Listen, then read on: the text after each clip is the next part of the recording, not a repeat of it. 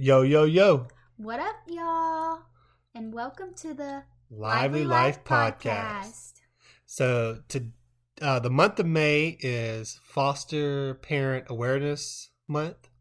So, we had a chance to sit down with my sister and her husband, Hannah and Michael, and just interview them. Those who don't know, they are new foster parents. And so they've been doing it for what? Probably 2, maybe 3 months now. 2 months. So yeah, we just interviewed them about the process, what it takes to become foster parents, and just how it's changed their lives. So enjoy the interview. So today we are here and we are going to be interviewing my sister-in-law and her husband, Shelby's sister and brother-in-law, and they are foster parents. And the fun fact about May is that it is National Foster Care Awareness Month. So we thought it would be a great time to interview them about being a foster parent and just various aspects about their journey as foster parents. All right. So yeah, before we start talking about foster parenting, little curveball. Anytime I have a couple on, I want to hear how y'all met. This is something new. Yes. So we met online on, what is that? Meet Me? Meet Me, okay. Yes. And we talked for a little while, and then we met at Johnson Park the first day. Okay. And he That's asked me to be Laverne, his right? girlfriend. No, it's in Andalusia. Andalusia, okay. Is that how it went in your mind too? I feel like we generally connected that day, and we just kind of hit it off from there. Okay. Cute. Yeah. Apps bringing people There was together. no catfishing there. No. Thankfully. Successful online meetup. That's nice. There you go. He showed up and he looked like he said he was supposed to look. Yes. You would have ran away. If I definitely would. Yeah. Thankfully, it was in the park, and there was people there, well lit, There it is. safety. Public meetup. You can't be meeting no hoogity boogities out in the woods. So night, at least it was a public place then. I think I knew about the park, but I didn't know Meet Me. Is that like a dating app? Yeah. Like Plenty of Fish or something? Or Kind of. It's free though, right? Yeah, it's free. Free. Oh, okay. I mean, most dating sites. I don't are. think it really like matches you like that though. So it's not like No, Match. no. Okay. Yeah. I mean, it would show you who's in the area. It's been so long. Yeah. Within a certain radius, it will. Right. Wow. Okay. See, I didn't know about this site. Yeah. I mean, sounds like a more nicer version of like Tinder. I mean, there's a lot of bots on Depending. there, so Oh. I mean, it's a miracle that we found each other. Exactly. Like It was- you that's- match with a bunch of bots. And Oh. that's- Well, thank God y'all were both human. Yes. Well, that's a All right. cute intro. So now we'll start talking about the foster parenting. I looked online and I saw that there's 6,000 foster kids in Alabama alone. That's Yes. astounding, So there's definitely a need for foster parenting. I guess is what made y'all want to become foster parents. I think for me, I've always wanted a big family. I've always said that. And I've always felt the call to foster/adopt. And the closer to the point that we got, we had been praying about it, and I had come across an ad or something to where you could put in that you wanted more info. And when I did, that's when Dawn called me talking about classes and asked if we were looking at joining. So we just kind of took it. Was that a Facebook ad? Or No, it was on, I don't remember. I do remember it being online, and I went on their website and filled out the application. it's pretty cool. It stuck out to you. Yeah. Mm-hmm. I don't know. It's just kind of like God speaking to us. Because Yeah. we had been praying about it really, really hard because, we don't have our own kids. So we were like, do we want to do this first? Or like, at what point? And, it was kind of like he kept pushing us. And I was finally like, okay, God, like, we're going to do it. If it's your will, you'll provide for us what we need to do it. Yeah. It's kind of funny, they say Google's always listening. I guess they Yes. listen to your I prayers mean, too. he does. Yeah. Well, I mean, if you are Googling things about like how to be a foster parent, foster An parent ad might pop requirements, an ad might pop up and, just kind of hang around. So I'm sure that, it was helpful. That's cool, though, that they're doing stuff like that and you're not just getting ads for useless stuff to buy, but you're actually giving people ads and, like, reminders, to, like, actually reach out and get more information. Because I think there's a big step between thinking about wanting to be a foster parent and actually taking the initial steps to talk to somebody about it.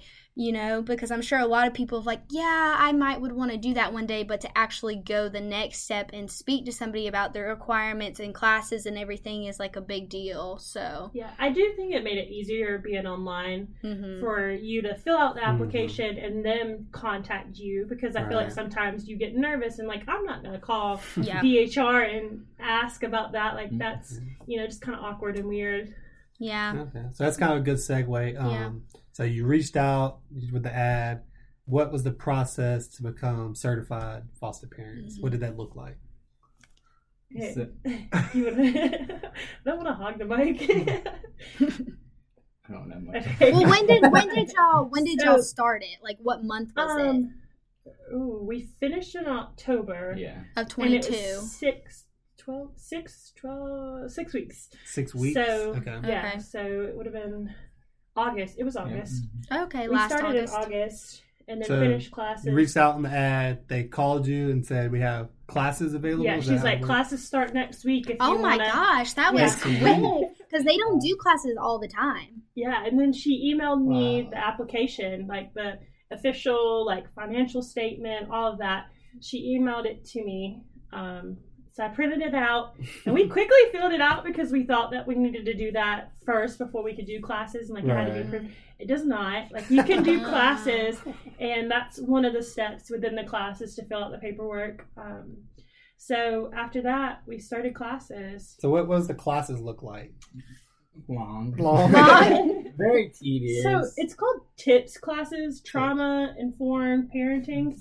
So it covers like things that you might see in foster care, such as certain traumas like alcohol, drug abuse, sexual assault, that kind of stuff, and how to handle it are the best ways that they have found to handle it. Yeah. And just kind of gets you in the right perspective for like reunification back with the families, and to remind you ultimately that is the end goal, is to get them reunified with family.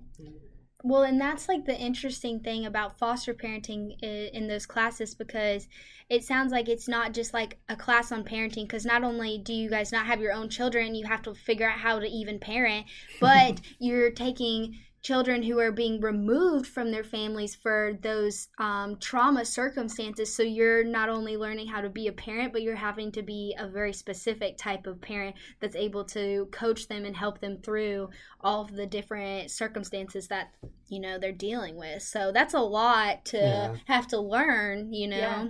I mean, there were nights that they would tell us, like, this is heavy material. Yeah. Like, we did several exercises where they asked us to close our eyes and imagine being the child in this situation, so that you can kind of, get out of your selfish mindset and into the child's mind of, like, what a child might be thinking when it enters your home. Yeah.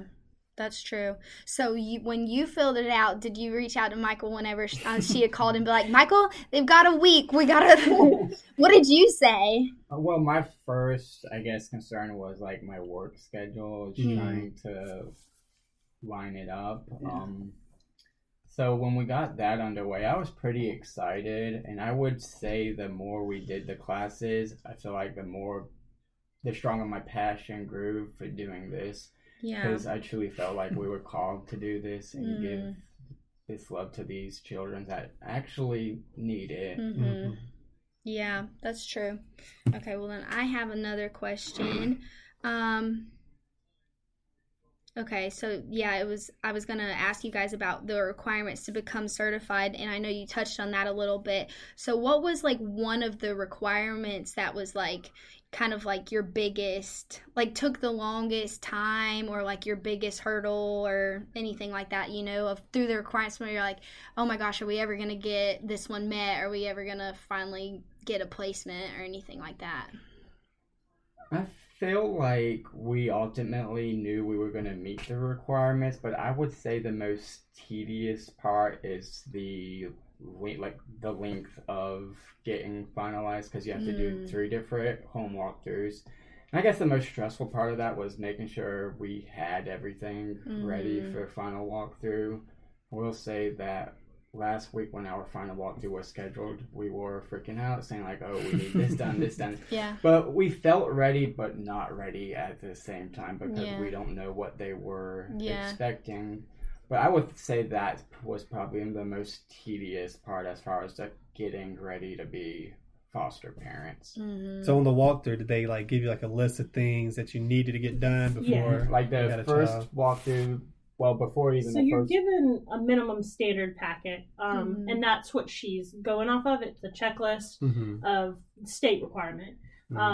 And, you know, like he was saying, her first walkthrough, she come in and told us like, okay, well, I see this and this, you know, but follow your requirement book and you should be fine. And I mean, she followed it to a T. So as long as you follow the minimum standards, you're good. I mean, in my head, it was more of like, we've got to do more than minimum standard. Like, I don't want to be denied. It's a bunch of unknown, you know?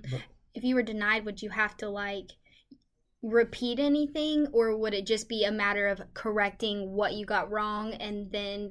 I mean, unless we had any kind of legal trouble or financial trouble, I would never see her, you know, denying us completely. She would kind of give us actually, this is what that's why she has 3 visits. So like the first one is to establish like, this is what you need to work on. Second one is to check on, update.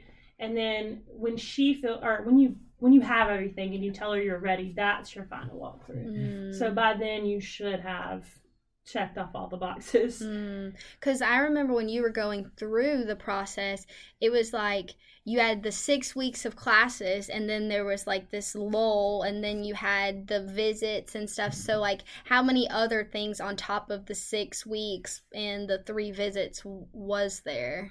Was there anything else that you had to do? So you have to do physicals for both me and him. Oh, I forgot about that. So you had to go to like a doctor? Yeah. Oh, wow. Drug test. We had to do background checks, fingerprinting. Because we're doing infants, you have to have flu and what was the other? Pitocin shot, which is whooping cough. Yeah. You have to get that as well. There was a long list. Do they make you get like the flu vaccine every year, or is it just really? Okay. Oh, wow. Okay. We also had to get certified in CPR and swim safety. Yes. Did you have to go to a class for that, or is that just a test? So for CPR, we had someone come to our house, but they do offer the classes for free. Okay. And then swim safe, you know, we did that at the DHR office with everyone. So you don't have to do a pool? It's just like they talk through it? No. You just talk about like the causes of drowning, you know, the awareness of it, what to do, how to be more safe, right? You know. And they just showed you a bunch of videos on what not to do and what to do during whether you're going to the beach or around a pool. Yeah. Yes. That, I just wanted to let everybody know it definitely wasn't just 6 weeks and okay, here's an infant. Like it was like they're thorough. Yeah, the home checks, the physicals, the immunizations, the CPR training, and then there was still references. Needed to call everybody, and you had to list out your whole family tree. It seemed like let everybody know, everyone in your family, and then you have to have, you know, recommendations for like who's gonna have the baby if you go out of town and all of the stuff like that, because Hannah and Michael are in the lowest age category, 0 to 5, right? Yes. So they have special requirements, I'm sure, for your age group that, you know, you needed to fulfill, because I'm sure I don't know, I feel like personally that age group would be the hardest and would have more, you know, along with it, because a 12-year-old can do a lot of things on their own, but a newborn, especially with you not having kids before, they want to make sure that anybody like knows how to like feed them properly and, you know, change diapers, which I mean might seem self-explanatory, but if you've never had your own child, they want to make sure you know car seat safety and stuff. So that's a good point. So when did you get your first placement? Because right now, Hannah is holding a sweet little baby girl, but we want to hear her tell us about when she came to your home and just kind of a little bit of like, like the biggest surprise you've had since, you've got your first placement. To start from your last walkthrough. Okay. How many, was it a couple weeks, a month? Our last walkthrough was right before we went on the cruise. Okay. And, they called us with a placement that didn't stick. And that was in March. Yes, at the end of March. So you had a placement lined up when you was getting back from the cruise? Yes. But then that didn't. They reunified, so that's amazing. But it was about a week and a half after I was at work and I got a phone call and she's like, we have one for you. And we were like, yeah, like we'll take it. She's like, you sure? I'm like, absolutely, we'll take it. And they're like, okay, well, we're going to bring her to you tomorrow. So, after having that first like initial one, not, they were unified, which is amazing. But after that, we were kind of like, oh my goodness, like, do we prepare or do we not prepare? Like, how do you prepare for that? How do you not prepare for it? Because it's a bunch of unknown, something could happen and she could have reunified. But, we're blessed to have her in our home. What information did they tell you about her before she was placed with you? So DHR is not legally allowed to tell you unless you ask the race, what else is it? Ethnicity, religious belief, any of that. So you have to ask. We in fact did not. We asked. What about the age? We asked age, or they told us age, gender. You can ask why they were removed, but they don't tell you. Come out and tell you right away. I mean, you do learn that along the way, but. You can ask if there's any behavioral problems, but obviously, being she's a what it is, there's nothing really they can tell us other than that. So we didn't really ask too much. I think we were kind of excited. Yeah. So I feel like you would definitely want to know how old, that way you can kind of get preparations there, like some clothes. There's a lot more preparation for like her age versus older ages. So, I mean, if we would have been on the latter end of the spectrum, you don't need bottles and formula and all the things. So I would feel like mental preparation against the two ages, because if you get a newborn, there's not, like, mentally, there's not a lot you gotta prepare for. But, like, say you got a 5-year-old, they know the situation they're coming from. So dealing with them and helping them deal through their emotions will be a lot harder than as it would be a newborn or a 1-year-old. Yeah, so they placed you with a newborn, so she was just a small little baby, and then didn't you run out and get her like a little like clothes or something like that? Didn't you? Yeah. That's I mean, that would have been like the sweetest thing. Be like, okay, so she's gonna be this old, so now we gotta find something that'll fit her and everything like that. We've been kind of.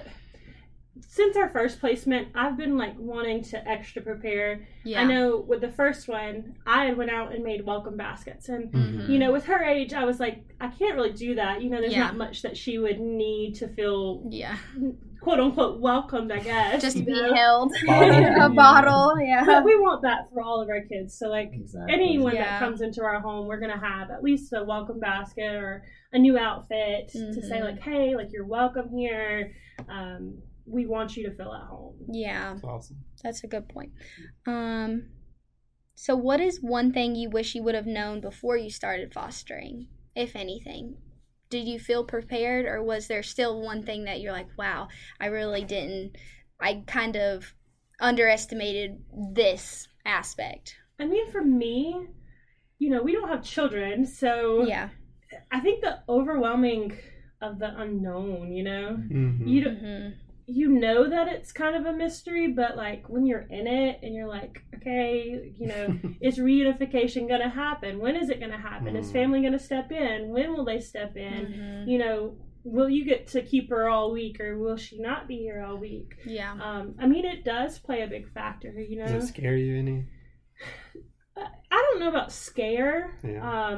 I think it stresses me out sometimes because you're like, you don't know how to prepare. Right. You know, coming from someone that prepares everything. Like, I like to have a schedule. I like to know how my week's going to go. It is, you know, it's different. Mm-hmm. You know, a lot of trusting God's will in it all. Mm-hmm.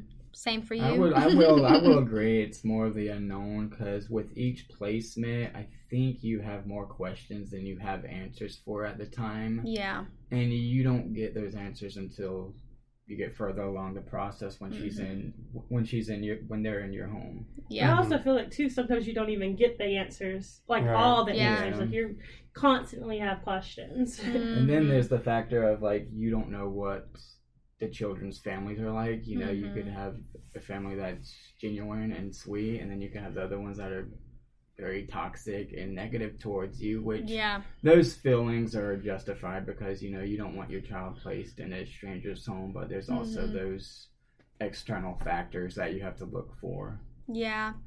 Well, I mean, I guess a message to those parents that, you know, have had their children placed in foster homes is knowing that, like we were talking about earlier, that they might necessarily not know everything you went through to be able to have her in your home. So it's not like they just pick somebody off the street. Like, you went through a lot of classes, a lot of training, a lot of prayers, a lot of preparation, you know, so it's not like they're, you know, giving out children to people unprepared. I know there's a lot of negative stigmatism sometimes around fostering, because there are people that do it for the money, but I'm here to tell you, like, the money does not, if you're truly in it for the right reason, the money does not compensate as much as you spend. I mean, the amount that we've spent just on making sure that she has plenty of clothes and just, like, everything she could ever want, you know, does not compensate for the check that we received. You know, if that was what we were getting in for, then we chose the wrong thing. You know?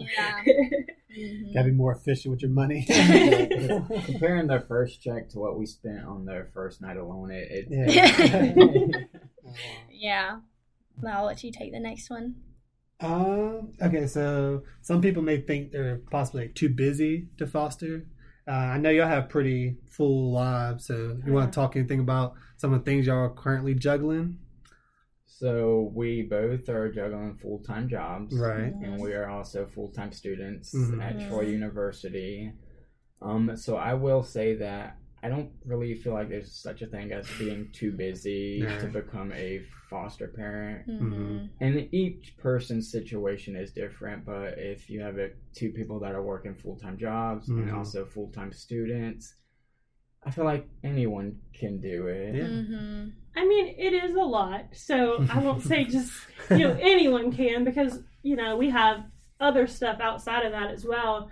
But I feel like just, you know, if you manage your time correctly and you use your resources, like, you know, DHR help us to get on family guidance so that we can get her into daycare. And, you know, we're trying to figure that out, and, you know, you utilize those resources, and I feel like that helps a lot.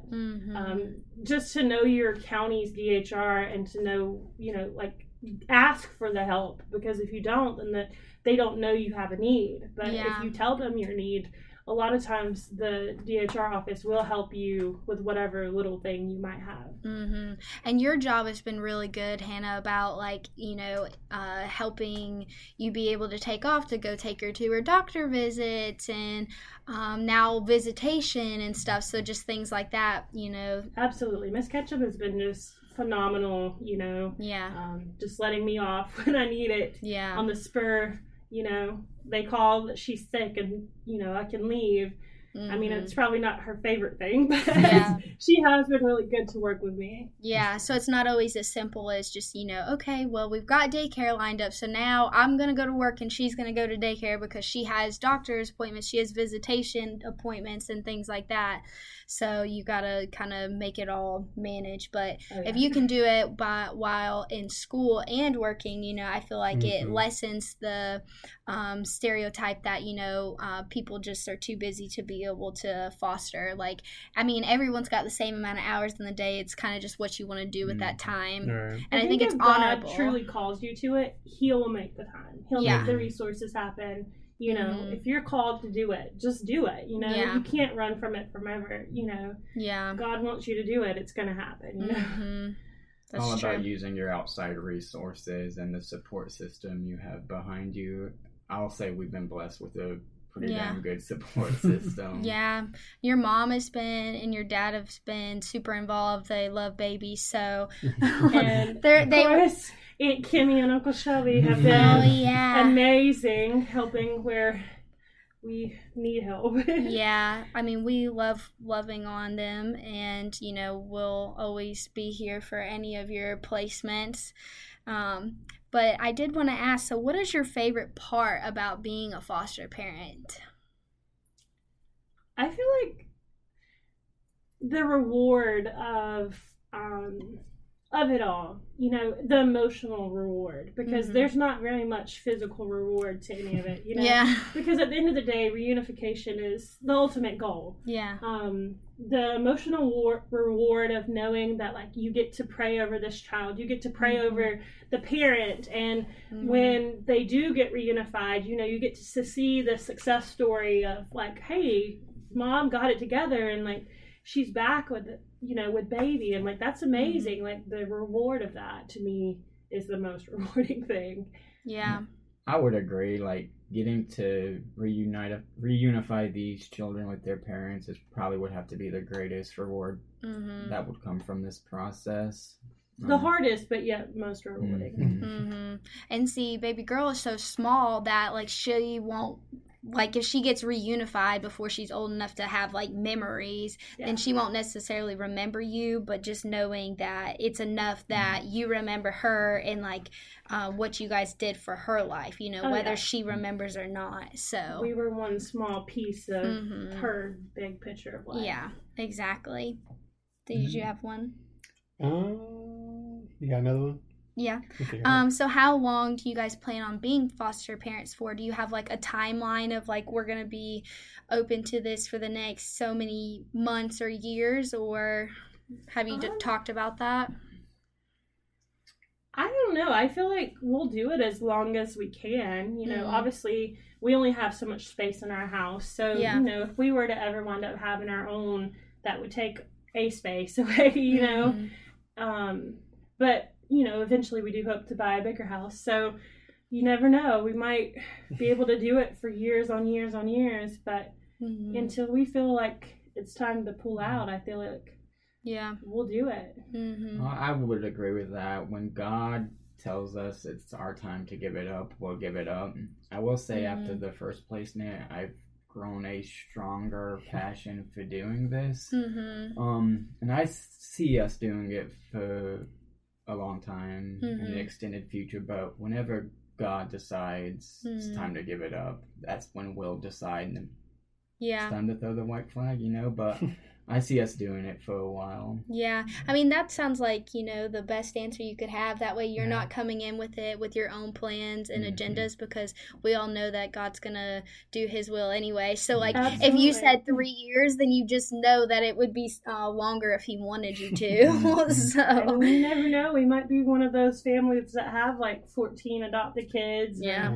Fostering 6 more. I was going to ask, is there a limit on how many foster kids you can have? I know that like your space. In a home, yes. So there's room requirements.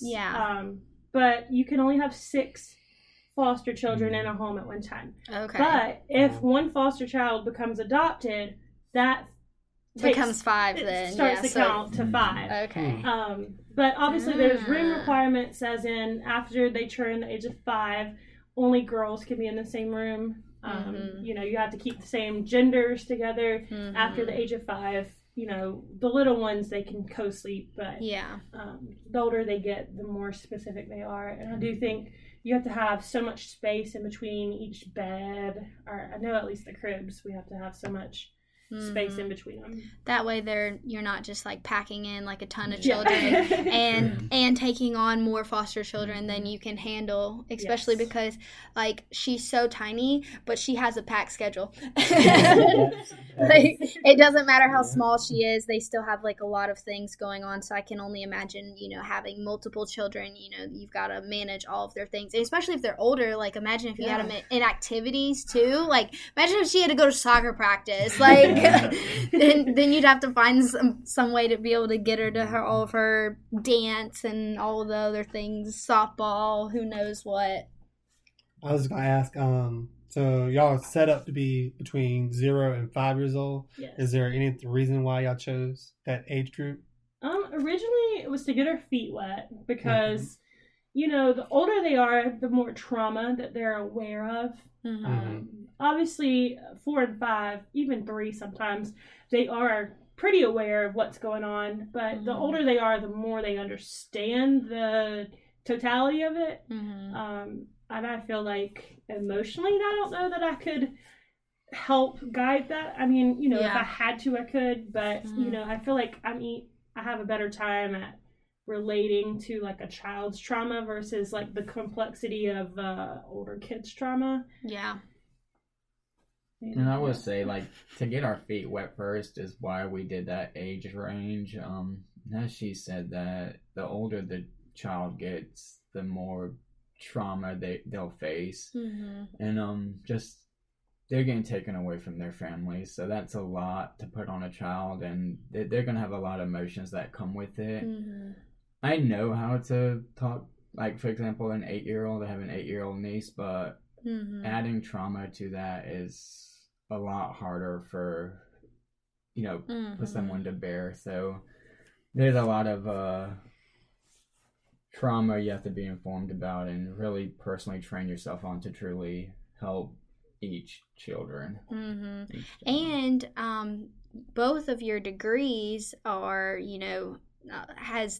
that's prepared you, wouldn't you agree, for this, because they both have are studying for degrees for like counseling, so you guys have tons of like classes that like inform you on all sorts of things of that nature and trauma. So you'll be able to use those for any future children that you have that are going through those things too. And I will actually say, like, a side note, when we were taking the TIPS classes, we seen some ideas we've learned from our psychology class implemented into those classes, like the genograms, for example.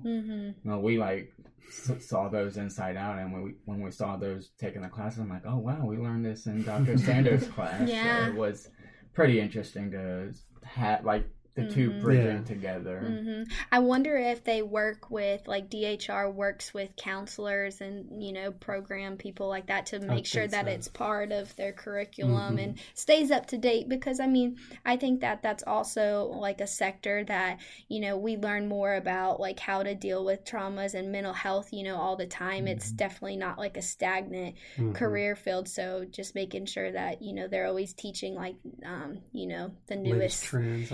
The newest thing on like how to, like gentle parenting and stuff like that, avoiding violence and just using words. And also I feel like it's very different now versus like when our parents were growing up, the parenting styles. So I'm sure they're teaching a much more modern approach. Absolutely. You have to remember that every child's action is a reaction to something environmental.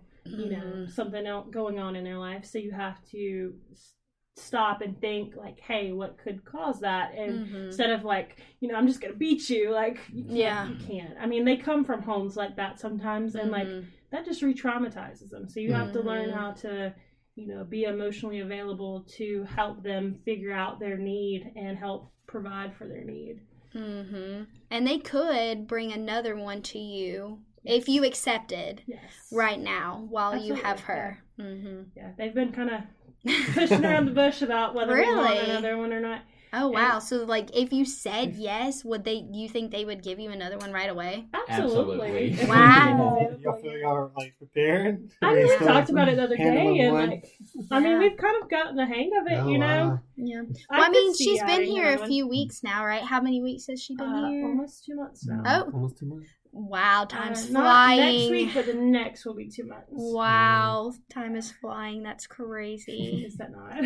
Yeah, and just to think that, like, if you said yes, that they would bring another one, and then you'd be juggling too. If you asked us a month ago, it would probably be no, because Yeah. I'm it is getting a the sleep huge schedule transition. and all that together. Mm-hmm. We probably would have been like, you're out your mind. Yeah. But now that we've kind of got it together, it's like, Almost experts. Huh? yeah. Exactly. Considering we had no kids starting with this, so. Yeah, well, see, there you go, people. It only takes 2 months, Yeah. and then you're experts, and then you can just add on all the children. I will say we were blessed. I mean, our first placement has been an absolute blessing. You know, Yeah. probably the easiest that it will ever be. I mean, they remind us that constantly. Yeah. Really? They're saying the next one might not be so easy. So you do have to remember that when they ask you that question. I love that. I don't know that we're going to look up next time. They're like, we're going to throw you a softball to start you out. Just make sure you stay around. Yeah. For a little bit at least. And then you got baby snuggles immediately. You're like, oh yeah, I'm into Like, this is this. a life. Yeah. Just baby cuddles, baby clothes, all the cute things all at once. Well, I did have one more question. So what is one piece of advice that you have for people interested in becoming foster parents someday? Really just do it. I mean, do your research. There's a lot of organizations out there like Agape, and we went through DHR, of course. But do your research. Learn. It never hurts to take the classes. Yeah. The classes certify you for so many months. And if nothing else, you'll learn whether it's for you or not. Go on the website and fill out the information, and it might take a while for them to get back to you, but like they'll get back to you because I promise you they need homes. So, you know, even if you have any kind of questions, just fill out the information, and when they call, ask. You know, it never hurts to ask. And there's no hard commitments, is there? Like, no. you can back out When you anytime. take those classes, like some people don't show back up. You know, Right. Really? you don't have to take, like, you don't have to finish it. You know, That's there's what I no was money gonna ask, involved too. in taking the classes. Mhm. Yeah. Which DHR covers most everything. Yeah. From CPR to first aid to all of in between, they cover. Yeah. I think that's a good point, you know, knowing that you could always go to a few classes, and if you feel like this might be a little bit over my head right now, you know, you could always, you know, come back at a later point in time, but it's not like, oh, because you reach out that you're set in stone going to be a foster parent and they're giving you a child next week. So, and I will say for our county, just do it. I mean, our county's DHR has been phenomenal, and I know they say not everyone's is like that, but like, just really trust your resources, because like ours have been just absolutely great about answering every little question that we ask, and they don't have an attitude about it. Yeah. You know, they're there to help you succeed. And that's important too, because, you know, you really want your experience to be positive, and especially with there being such a need, you really want to make sure that, you know, you're working with people who are encouraging and not, because, you know, I mean, think about it, like if you had bad interactions, it would make you not necessarily want to be a part of, you know, their county's DHR. So, and then you couldn't have a whole baby, you know? That's who you're going to be answering to. Yeah. Like, you know, your caseworkers, that's your caseworkers. That's your, you know, the people that are going to be in your home every month. Like, Yeah, and those caseworkers, you know, I know just from like hearing from you that they work so hard. So like any little thing you could ask of them, they would always, if they didn't have the answer, it sounds like they would get right back to you and let you know, and, you know, just do whatever they can to help out, because they want it to work. Helpful. Not only on answering questions, but like they are always asking if we need anything, because like if we ever needed anything, they would find any kind of way to get whatever we needed. And there's other organizations like Fostering Hope that have like closets for foster parents to be able to go in, and it's completely free. So like there's plenty of resources. So like do your research. I mean, there's really, you know, don't be scared to just jump into it. What about you, Michael? I would say the biggest advice I could give to possible future foster parents would be each kid's different. No kids is going to be the same. What works for Susie's not going to work for Tommy. Yeah. And each situation's different, so mentally preparing yourself for all situations you may face, that would be the biggest advice I could give. Just be aware of it, That's true, because I mean, every adult you meet is going to be unique, so it's going to be the same thing with children too, and especially with their added circumstances on top of it. So just always got to be knowledgeable and willing to learn, I think, because you're not going to be in the same situations that they are, but you're going to still have to try to understand what they're going through and help them through it in the best way forward. So I think fostering has always seemed very admirable, for people to do. And, growing up in church, they always talk about it and say that there's such a need. But I feel like you don't run into as many people who actually go through it. It's like everyone talks about it, but not as many people sign up and go through the classes. So I feel like sometimes it is taboo topic. Yeah. A lot of people don't want to look at it like that, Yeah. I mean, the insanity of how could you love someone else's kid and be so willing to root for the parent. It is insanity in a certain sense, because you have to take this kid in your home and love them as if they're your own, but when the time comes you have to let go.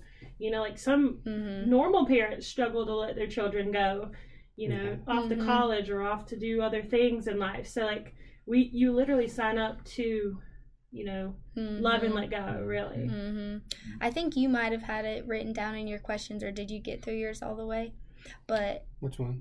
Well, I remember Shelby and I were talking about it, but people who say oh, I couldn't be a foster, how do you do that? How do you give up the child and everything? How is that not so hard? Or I don't want to put myself through those kind of that kind of just sadness and all that stuff. What do you say to people who that's their mindset right now?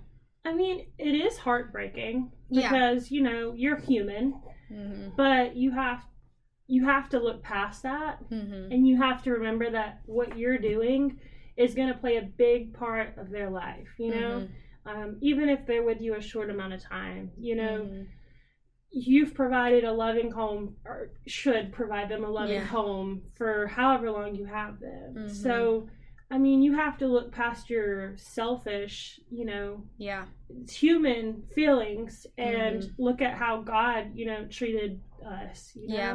He doesn't hoard us. He lets us go. He loves and lets go, so... I mean, that's true.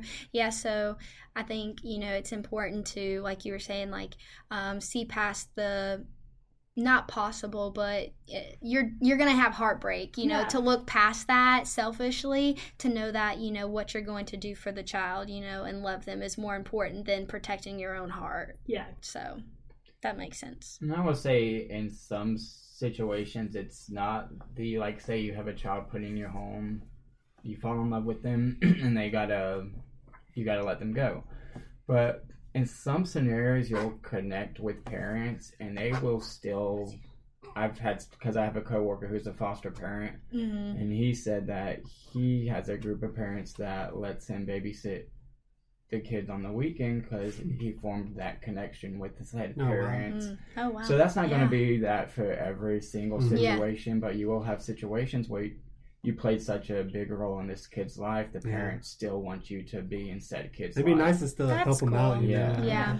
Obviously, they were struggling at some point, so just to be there to still support them and support the child, that'd be huge. Yeah, imagine really cool. Being able to bring presents, birthday presents for a kid that you fostered, and that way, you get to still interact with them if the parents allow and everything, and they also get to know you as another parent in their life. I don't think that anybody ever said that they've had too much love, too many parents, too many people who care about them surrounding them. So yeah, I think that's really cool. That I didn't really think about that, that you could still possibly have connections with them further down the road. I'd be sending a book with them. This is me, remember me? I loved you when you was small and tiny. I changed your dirty butt. Did you have anything else? Yeah. Okay, so I feel like when you think about a typical foster parent, it's usually someone who's older, who's either already had kids, maybe their kids have grown up and they just maybe feel lonely or whatnot. But I feel like y'all are really young to be foster parents. Do you feel like fostering is going to help you become a better parent if you decide to have kids of your own? Absolutely. We've talked about it just recently, actually. Just, not having kids and not... I mean, I've always known that I've had a maternal instinct, but to see it kick in and, to see you get to raise the child, so it's like being a mom. So I feel like it's going to cause me to worry less because, you've seen it happen. I take the baby home from the hospital. I mean, I've been there. I know that, like, that's okay. That's normal. That's fine. Like, it's really we're cool going to to survive. First time parents with so much experience, Yeah. So. Not only with you working in a daycare, but like having foster children. Because, some people, they take the baby home and they're like, okay, now I got to figure out how to work this car seat. You're like, I've done the car seat thing a jillion times. I've done the bottles, the diapers, the night feedings, the crying, the fussing, the gas drops. I'm sure it makes making a registry easier. And then, like if we're still fostering at the time, we still will have stuff already. So it's like, don't need as much. Yeah, one step more prepared than, actually 1,000 steps more prepared than the first-time parents. Yeah, pretty cool. First-time parent with all the parenting experience and advice. Is that your last one? I think so. I got through all mine. You got all yours? I did mine. Okay. So any longtime listener of our show knows we like to end our interviews with a simple question. Is foster parenting lively? Absolutely. I feel like our life has become more lively since becoming foster parents. I will say I feel like our lives has become a lot more energetic. Yeah. A lot more busier. So I will say that early mornings, late nights. Yes. 2 a.m. feedings. Yeah, and then hair screaming back at 6 in the morning. So Yeah. it's definitely an adjustment period, but It's all worth it, right? Absolutely. Mm-hmm. I want to change it for the world. It's amazing. Yeah, it's been sweet too. I guess, man, it's crazy how time flies because I'm like, she's been here like 3-4 weeks, but you're like, it's been 2 months. Yeah. It's just crazy. Yeah, that's crazy. I don't know, time's flying, but it's just been sweet to watch you guys be able to, like, not only is she getting bigger, but you guys are, like, so used to her. Like, she's starting to recognize, you guys and feel comfort when you guys are around. Definitely from the run, she gave us a run for our money when we watched her, and then Hannah comes home and she's like, sweet baby angel. I was like, you are doing this because your mama's home. So you can tell she's smiling about it. Mm-hmm. Yeah, so you can tell that, like, she's like, definitely, used to you guys. Yeah, and she's attached. So it's just sweet to see how quickly that happened, and like you're literally watching her grow up. It's been amazing. Yeah, I will say. Who knows how long you'll get to have her, but hopefully you'll get to keep her for a couple more milestones. Oh yeah. It'll be sweet to watch her. So, and even then, maybe we can have that connection to where if and when she's reunified, that we'll get to see her grow up and still kind of get to be a small piece of her life. Yeah, that's true. I think that'll be fun. Well, this was great, guys. Yeah. I'm glad that we were able to, talk about all these different foster parenting things because I really wanted to make sure. Kind of pulled back the curtain behind it all, let the people see. Yeah, because I feel like, people don't really know exactly what all goes into it. So it's like letting, everyone know that, there is like this, like, length of time where you're going to be going through all these different things and you're going to be wondering, oh my gosh, are we ever actually going to get a placement? But then once you do, you're like, oh my gosh, we have one. It was all worth it. All of the home inspections and adding the baby gates and all of that stuff was worth it. So I hope maybe someone listens to this interview and it inspires them to possibly become a foster parent too. Even if they're busy and young, because you guys are like the exact opposite of probably like most of the foster parents out there. So if anybody can do it, let them be an example. I mean, if they ever have questions,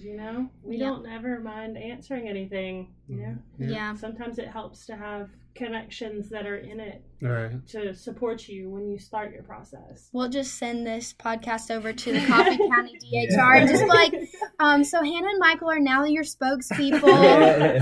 If you guys go and talk to people, I bet they'll have like a ton more. They're like, listen, this is everything we have going on, but we still did it. Then everyone will be like, oh, yeah, we could totally do that. Try not to say it too much so they're not cursing our name. Like, how do they do this? We just got an angel baby. Sorry. Crazy enough, okay? We just have a lot of love for kids, and it's been an amazing journey. Yeah. Well, this was fun. Thank y'all so much for talking with us today. Thank you for having us. Yeah. All right. Well, that was really informative and a super fun interview to do, and I hope that, it touches the right people. Yeah, I thought it was really good. Before we wrap things up, just want to give everybody an update. We have reached 250 people who have watched or listened to our podcast. As maybe not specific individual people, but 250 views of our podcast, which is awesome. Yeah.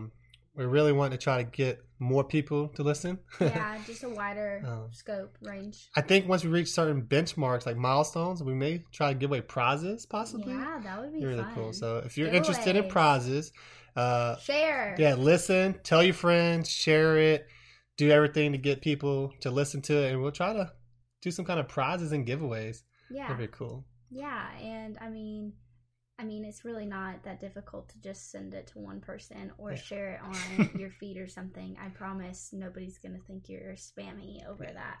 So, we would really appreciate it if you would just send it out to people. We're on Apple, Spotify, Pandora, Google. Am I missing any?